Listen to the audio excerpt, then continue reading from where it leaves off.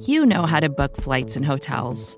All you're missing is a tool to help you plan that unbelievable travel experience. That's why you need Viator. Book guided tours, excursions, and more in one place. There are over 300,000 travel experiences to choose from, so you can find something for everyone. And Viator offers free cancellation and 24/7 customer support for worry-free travel. Download the Viator app now and use code Viator10 for 10% off your first booking in the app. Find travel experiences for you. Do more with Viator.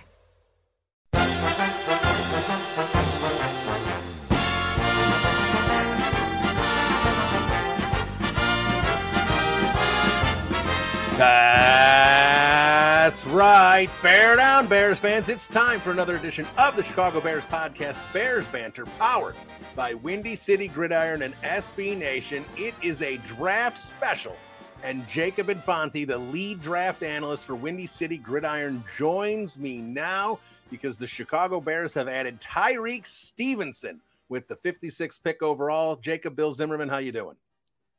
Bill, I'm doing great. I think that this Tyrique Stevenson was a good one, so I'm a happy camper, that's for sure. So you definitely won't hear me complaining too much in this one. I think somehow I'm getting the reputation to complain about everything Ryan Poles does. I love this pick. I am a Tyrique Stevenson fan. We're going to get into everything Tyrique Stevenson brings to the table. But first, let's talk about the trade for just 30 seconds here. So the Bears were at 61. They move up to 56. They give up that late fourth round pick they had.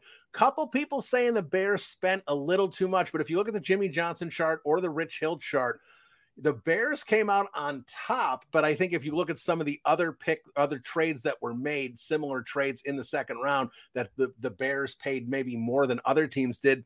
But I'm a fan of Stevenson. Clearly, I think they thought he wasn't going to slide those last few spots. I have no problem with the trade up. What about you? I don't have a problem with it either. I mean, honestly, you're looking at the corners who were on the board at the time, and I'd really say it's either one of Tyrique Stevenson and Darius Rush are the only two guys who actually kind of fit that mold that the Bears are looking for at corner. So, I mean, I have a higher film grade on Stevenson. Obviously, the Bears did too to be able to make this pick. I'm definitely a fan of it, though. I think that you're looking at someone who's going to step in right away and, make a big impact. And we'll get into like the specifics with him. But the Bears needed a corner. This was good value from a positional perspective, from a pure player talent perspective. So if you really want to secure your guy and it's, just a minor trade up, you're not giving up too much. You still have it, the first pick in the fifth round, first pick in the fourth round, and a mid-fifth rounder. So this is far from the end of the world, honestly. I'm okay with being with giving up one of the last picks in the fourth round to be able to secure your guy.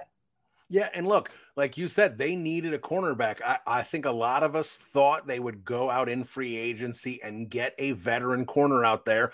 I'm not personally comfortable with Kindle Vildor being your only option as your third cornerback. We all like Jalen Johnson. We saw some ups and downs, but I think more ups at the end of the year with Kyler Gordon, and you just didn't have that third guy there. Plus the fact that, let's be honest, Jalen Johnson's entering the last year of his contract, and we don't know where him and the Bears are in terms of, if they're close to an extension, if the Bears want to extend him. We haven't heard a lot about what Jalen Johnson's future is with this team. The only thing I've heard about Jalen Johnson is that he wants to get paid. And he wants to get paid like a top end elite corner, and it'll be curious to see if the Bears are willing to do that. So the fact that you bring a guy in like Tyrique Stevenson that can, one, give you three legitimate starting NFL corners. I think he steps in and starts this year. I think he's going to jump Vildor in August. And I think the fact that you also have, someone in case Jalen jets, you have a legitimate guy there. So I'm a fan of this move from a lot of different points, but why don't I give you the floor and kind of give me your rundown on what you think Tyrique Stevenson's going to bring to the Bears? Yeah, and I think that's a really good point about Jalen especially. You don't know if you're going to be able to extend him going forward. Good player, good starting cornerback. Is he elite? I don't think so. If so, I wouldn't pay him that elite caliber corner money if that's what he wants. But regardless, in addition to the added leverage that you have there, the nice, little security that you have at corner, by adding Stevenson, you're getting someone who was really the final piece of the puzzle for the Bears secondary for the 2023 season, because you have your 2 safeties locked down. You had 2 of your corners locked down. Who is your one last corner going to be? Now it's going to be Tyrique Stevenson.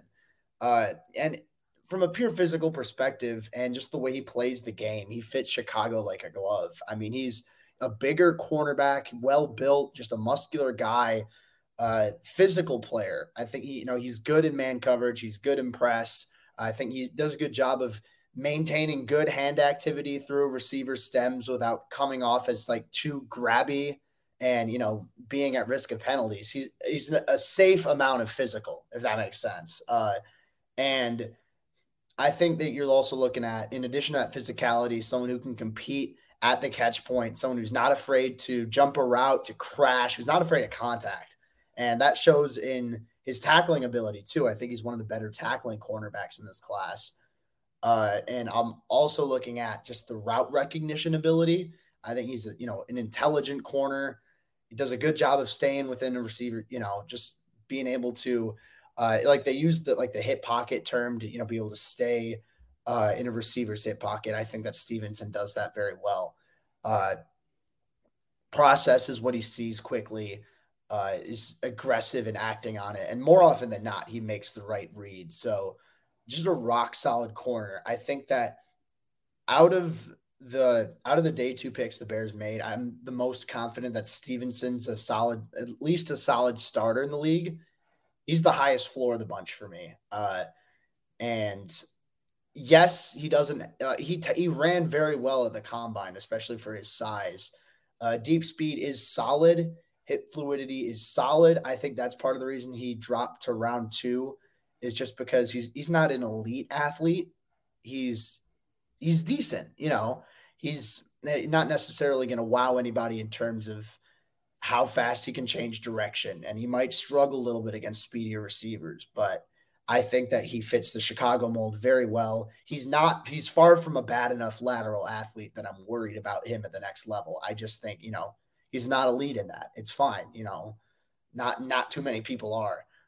So I'm a fan of what Stevenson can do. Definitely an outside corner. I think he can play the boundary well. He can play the field well. I reckon he's probably going to play a little bit more in the field, at least in 2023. Depending on what they do with Jalen Johnson going forward, we'll see what Stevenson's role is from there. But I think this kicks Kyler inside as the nickel corner, and you're going to see a lot of them in 2023 in just that, the 3 cornerbacks. You're not going to see a ton of base. Most of the time you're going to have 3 corners at least out there. So you're going to see a lot of Stevenson, and this doesn't mean anything in terms of affecting Kyler, in my opinion. And it remains to be seen what this means with Jalen Johnson, but I do think that Stevenson was a rock solid pick. Yeah. And look, regardless of what happens with Jalen Johnson after this year, it's irrelevant for 2023. The Bears have 3 legitimate corners, I think, that are going to be able to start. And that was actually going to be my next question was, for Bears fans that didn't know, is Stevenson more of an outside or an inside guy? So with Kyler Gordon, as we saw the Bears kind of bounce him around a lot, especially the first half of the season, trying to figure out where he would excel. And I think that kind of hindered his growth his rookie year of trying to do both early on. You think with this pick here that they're going to settle into Kyler at the nickel and Tyrique and Jalen outside? Yeah, that's what I think. And I think that, Stevenson especially thrives on the outside. I think he might struggle a bit in quarters, but if you're looking at like a cover 2, especially, I think is a perfect scheme for him. Just the short area quickness. I think that's really where he thrives. It's not so much the deep speed and the deep ability to break and, on a dime like that. It's you have your zone. I'm going to recognize this. I'm going to break on it. So I definitely think Stevenson's going to be an outside guy at the next level, in Chicago for sure.